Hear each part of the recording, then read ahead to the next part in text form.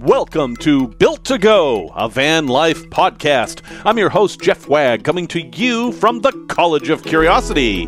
This time it's episode 110, and we're going to talk about building out your van if you're a non-carpenter. That is, you either don't know how to do carpentry, don't want to do carpentry, or for some reason can't do carpentry.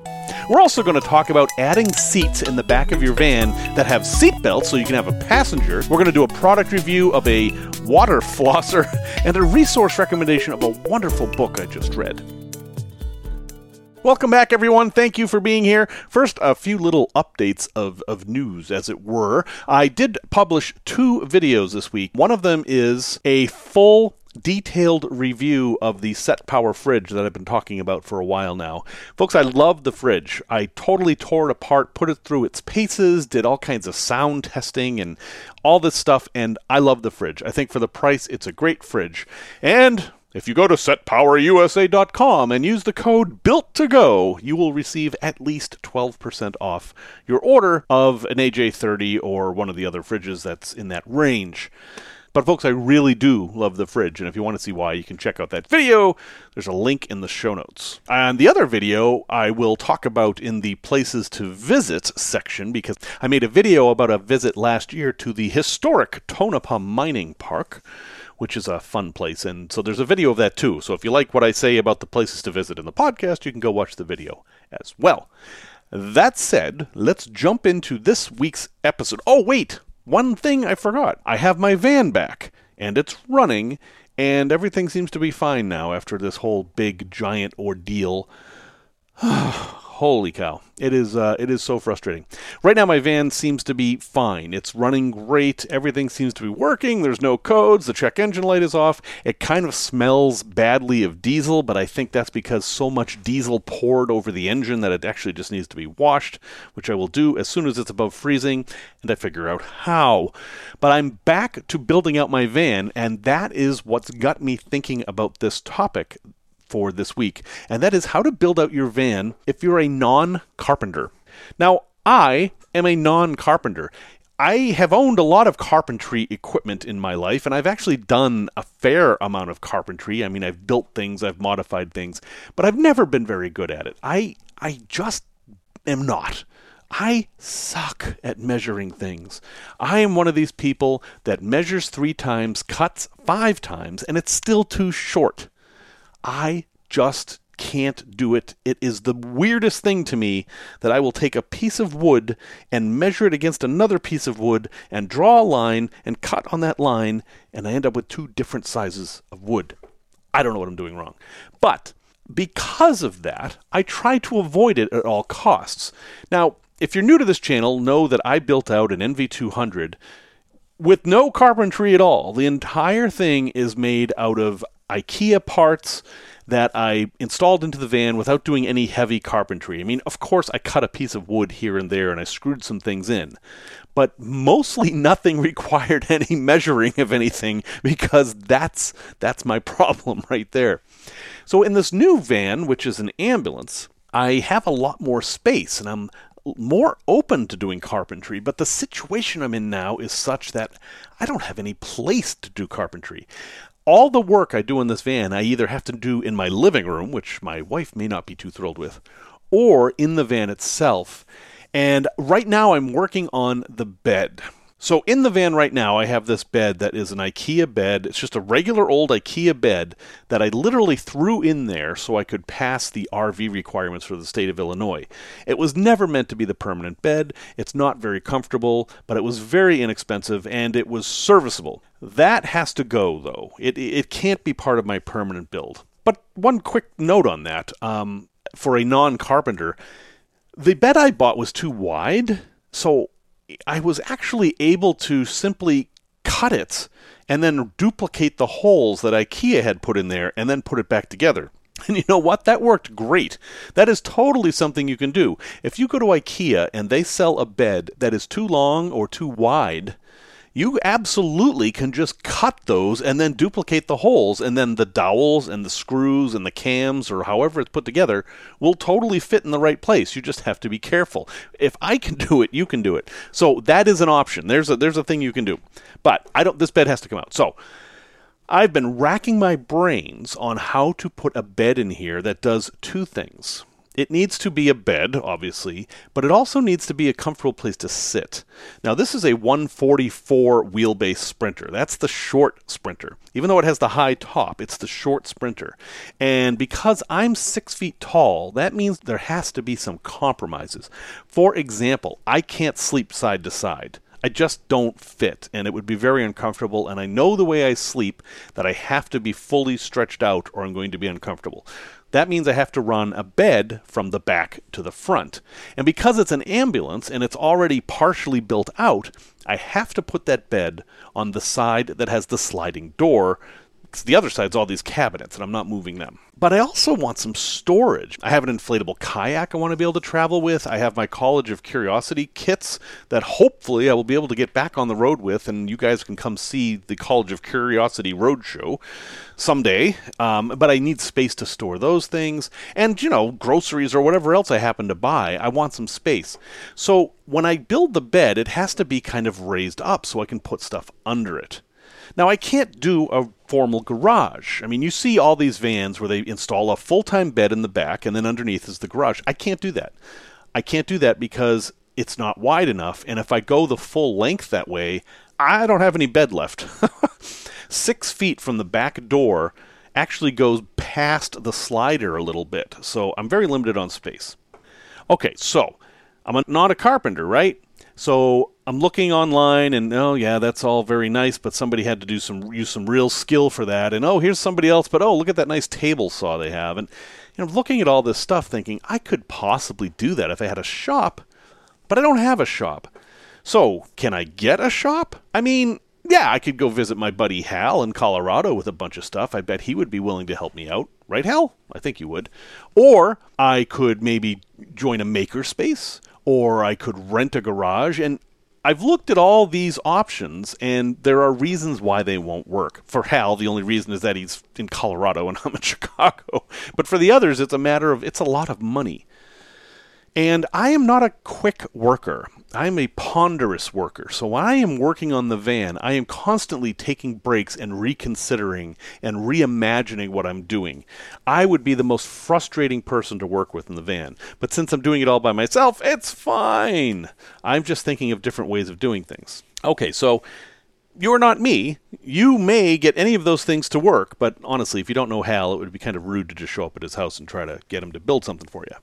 I figured out a way to do this with IKEA, of course, that I can do a minimum amount of carpentry. Now, I will make a video of this, and I'm not really promoting this as the perfect bed for a van. I'm more interested in sharing with you the process by which I got here. So I didn't start with the bed. I started with the storage.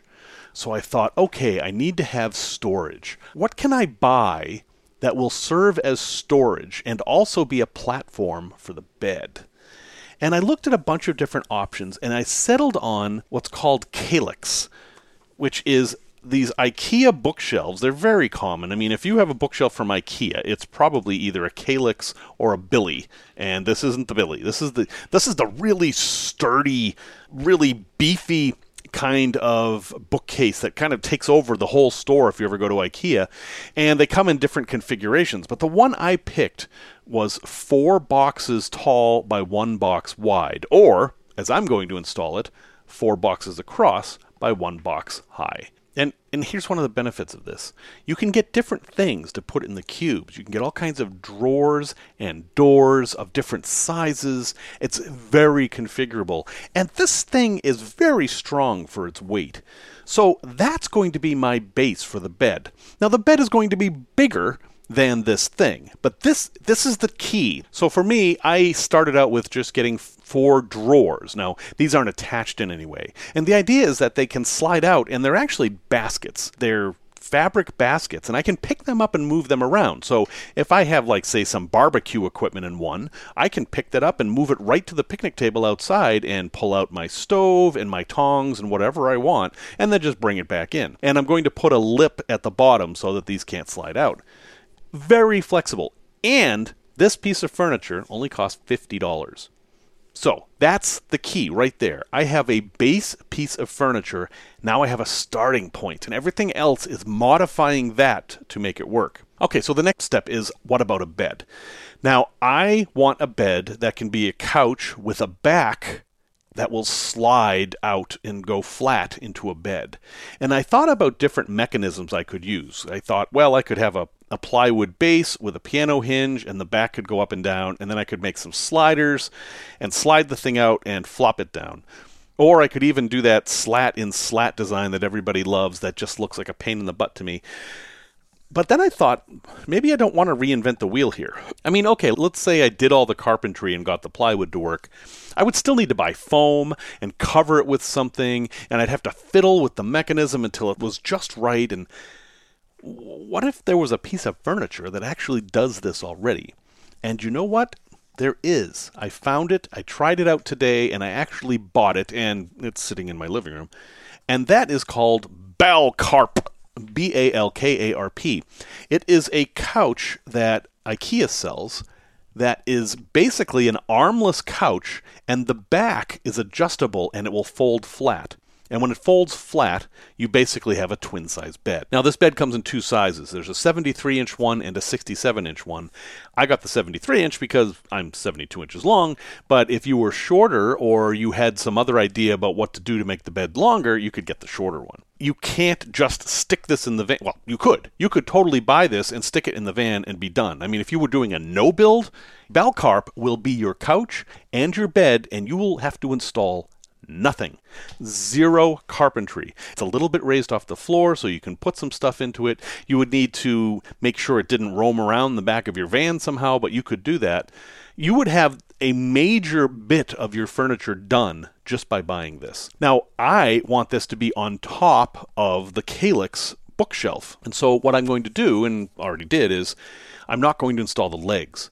I'm going to sit this on top of the bookshelf and have some slidey parts so it will slide out and fold down. The bookshelf doesn't take up all the space I need it to. It's not long enough and it doesn't reach to the side of the van. So I'm going to use some planks and fill out the space. And this is another key tip.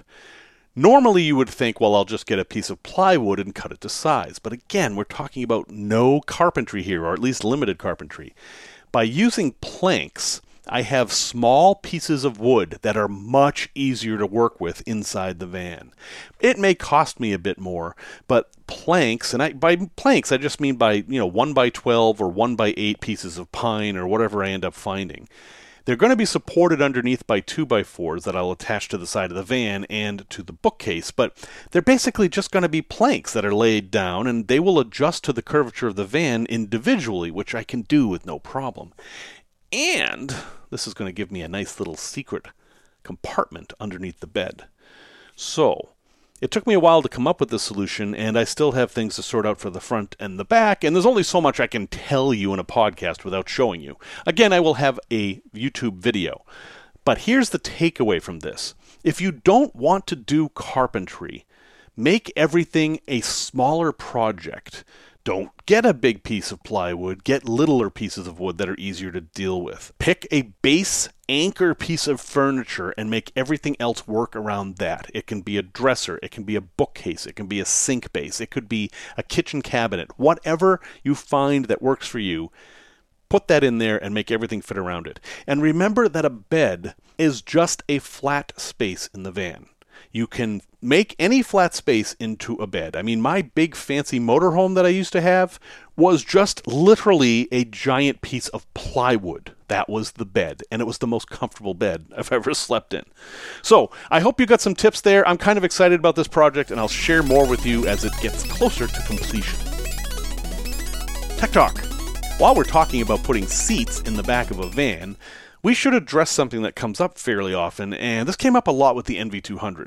Now, in the US, NV200s and the Chevy City Express, which was their relabeled version of it, didn't come with passenger seats in the back. They were two-passenger vehicles. There was no option to have passenger seats in the back. You couldn't get them.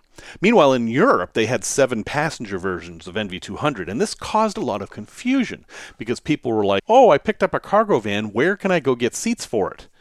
Well, the answer is you can't. You can't get any from Nissan anyway. So what if you want to add a seat or 2 or 3? Well, I can tell you that it can be done, and I know this because my ambulance had a seat in the back that was not made by Mercedes. It was added and it had a seatbelt. So let's talk about how you do that.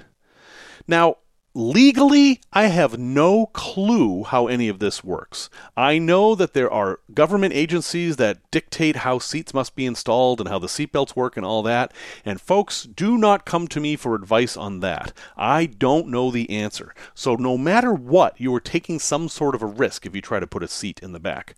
But if you're going to have passengers riding in it, absolutely, you want a seatbelt. And my recommendation would be to find a seat that had a seatbelt built into it. That way you know that the seatbelt is professionally installed. The seat that came in my ambulance is a simple vinyl car seat. It's nothing fancy, but the seatbelt is built into it. So your only concern then is attaching the seat to the van.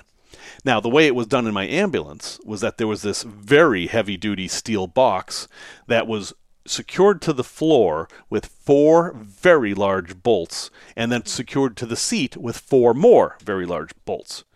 The thing is, you have to be very careful about how you attach the seat or the base to the van. You want to use something called a spreader, which is really just a giant washer. If you just put a screw and a bolt through, the chances of that ripping out in an accident is pretty high. So make sure that you accident-proof this seat, however you put it in there. Now, what if you wanted to go to the junkyard and buy some old car seats? Yeah, that would probably work, but your challenge is going to be attaching them firmly to the floor. And in my opinion, your bolts must go completely through the floor. If you have plywood or flooring, it's got to go through that too, all the way to the underside of the van, and then be bolted in place with Loctite, at least the blue, if not the red. And there must be spreaders or very large washers. Typically, a spreader is a washer that has more than one screw hole. Like my ladder that I installed in my van was done with these spreader things. It's just a piece of metal with holes in it. That's it. It's not a big concept. So, if you have a van, you can put seats in the back, but you have to do some work. You have to be careful. And as far as legality is concerned, boy, I just don't know how that works. You may be in a situation where you want to not ask questions, but that's on you. Product review. This is a strange product review, but I've been really enjoying this thing, and I thought I would mention it because it actually does have some van life uses, despite the fact that it is a water flosser. Remember water picks way back in the 70s? No, I'm the only one old enough that remembers that, but I remember them. Well, they've come a long way. And this one that I got from Amazon, about a year ago, actually over a year ago, is made by a company called Initio. That's INITIO. And imagine a banana, because that seems to be the universal way to measure things these days. Imagine you're holding a banana. And that banana is filled with water. And the stem is this very thin piece of plastic with a hole on it. And you turn this thing on, and you run that stem around your teeth, and it basically flosses in between your teeth. And at first I thought, well, okay, this isn't really going to do as much as a regular bit of dental floss. And while the dentist may agree with that, but I can tell you that I used to have a lot of problems with dental floss. My last experience with dental floss was that it got stuck, and when I pulled it pulled out $3,000 worth of dental work with it.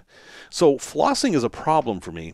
This thing has solved all my problems, and my oral health has significantly improved since I started using this thing.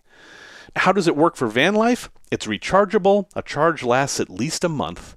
And yeah, you're spraying water in your mouth, and you could swallow that water, but for some reason I don't want to. So that water is either going to dribble down your lip onto your shirt, or you can do it over a sink, or you can do it outside, or you can do it in the shower. As it happens, I do mine in the shower, but that doesn't mean anything. It comes with several different tips so you can find the right one that you want, and it has 3 speeds of spray. There's soft, hard, and then a pulse, and the pulse is what I like. But there's another thing this is useful for in van life, and it seems silly, but honestly this will work. This thing comes with a whole bunch of tips. I recommend you take one of the tips and dedicate it for cleaning. And then you can use this thing to clean all kinds of little things that are really difficult to clean. Like, let's say you've got mud in your shoes and you just can't get it off. This thing will power through. It's like a little power washer. It will power through the mud in all your treads. And you could use it for cleaning just about anything, as long as you remember that there's going to be water everywhere. And you can only use water in this. You don't ever want to put soap in it or mouthwash or anything like that.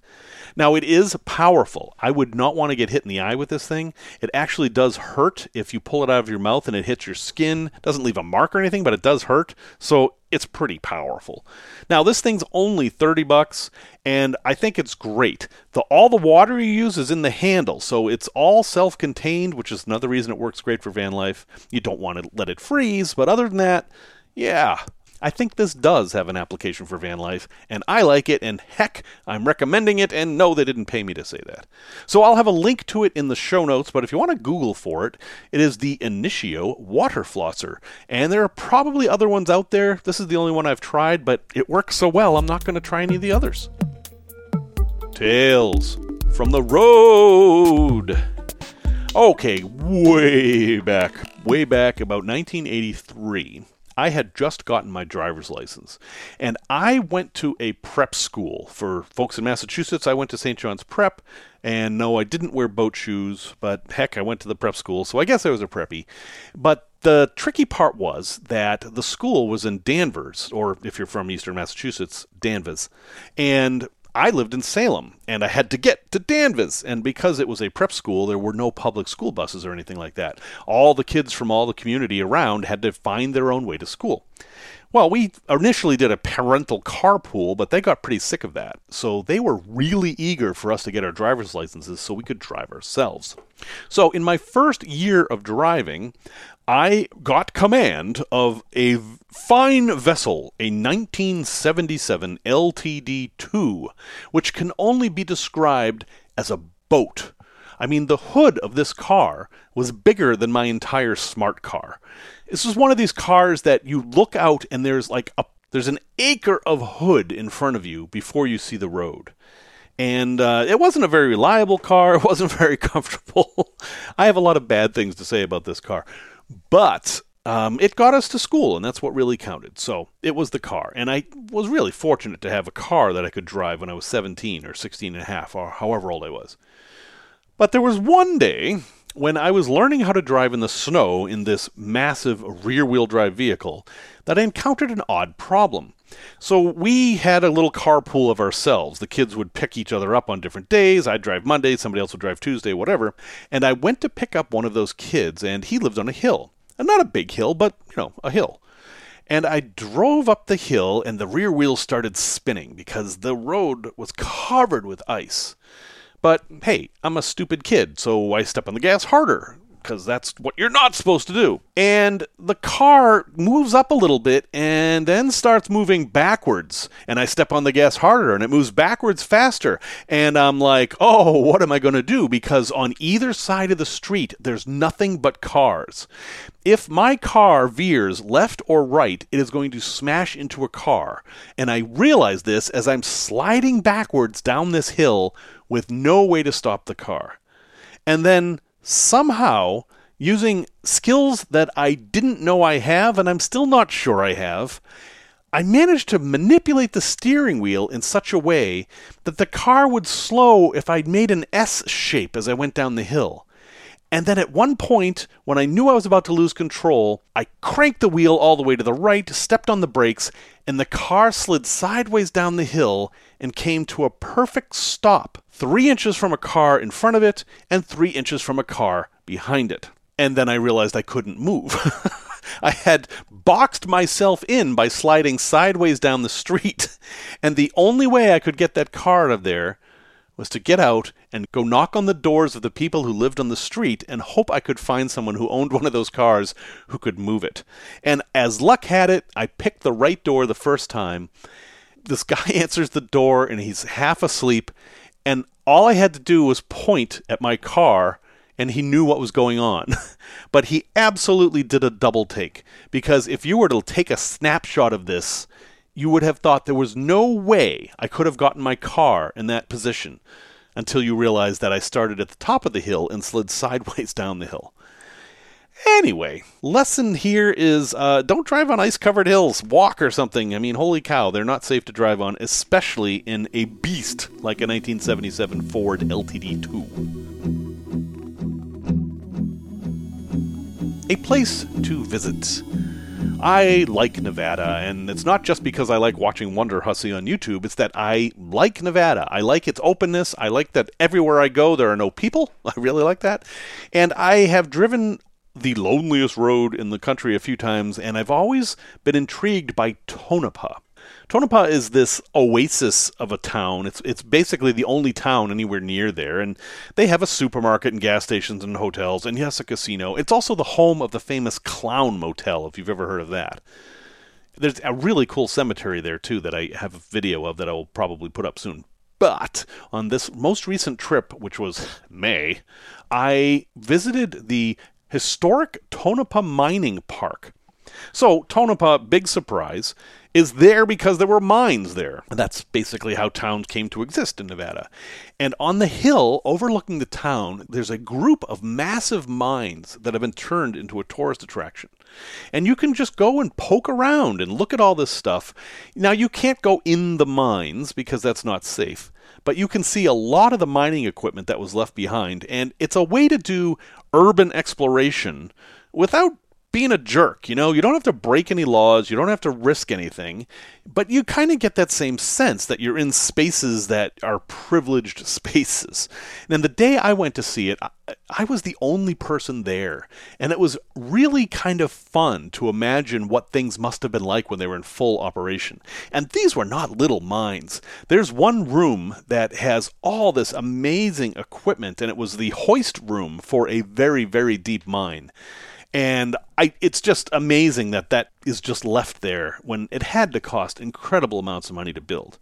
So if you're driving through Tonopah, take a couple hours and poke around this museum. They have a museum, you watch a video, you see the museum stuff and their exhibits, but the real treat here is to hike around and see all the old mine stuff. And when I say hike, yeah, this is a place that you will burn some calories. It's on the side of a hill. You have to walk up and down. You get to go through the Burro Tunnel. You get to go over some stopes. And, oh yeah, if you're afraid of heights, there are some parts here you won't like. But if you're at all intrigued, go ahead and check out the video on YouTube that I put up. It's called A Visit to the A Visit to Tonopah Historic Mining Park, and it's 12 minutes of me poking around all these places and talking about some of the weird stuff I found. Resource recommendation. I am so in love with a book I just read, and I don't normally do book reviews on here. I mean, I do sometimes, but this book has nothing to do with van life specifically, but it has everything to do with life specifically.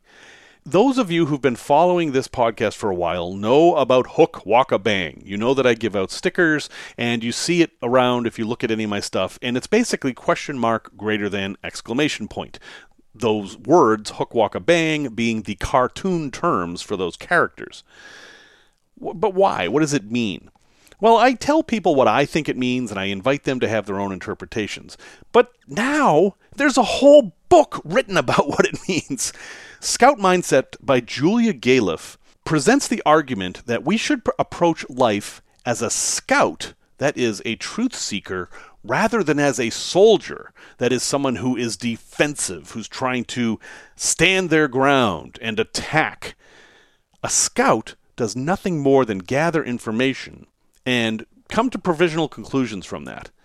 Now, Julia has written this book in such a way that it's a bit of a self-help book in that if you read this book, she will give you ways to feel better about things, like being wrong.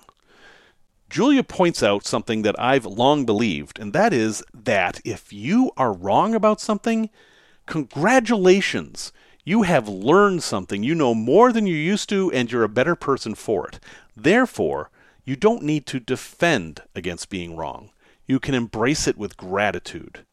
If that concept sounds intriguing to you, I highly recommend you pick up this book. Now, I listened to the audiobook, which is read by Julia, and full disclosure, Julia and I sort of move around in the same circles. She has been to conferences that I've put on and things like that, but it's not somebody I know. I've respected her from afar, and she doesn't know who I am. So I am not shilling a book of a friend. I am absolutely 100% thinking this book is for anybody who has any sense of curiosity and love for objective truth.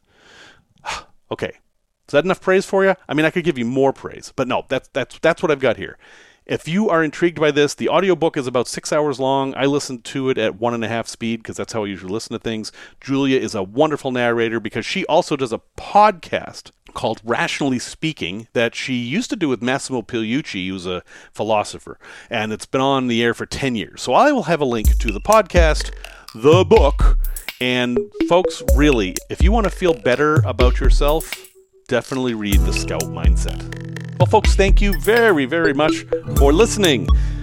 Music, as always, is by Simon Wagg, and I can't wait to get back on the road. So in the coming weeks, I should be on the road and be able to tell you about new adventures with my van that will run reliably, or so I'm told. And until next time, remember these sacred words by Dorothy Parker. The cure for boredom is curiosity. There is no cure for curiosity.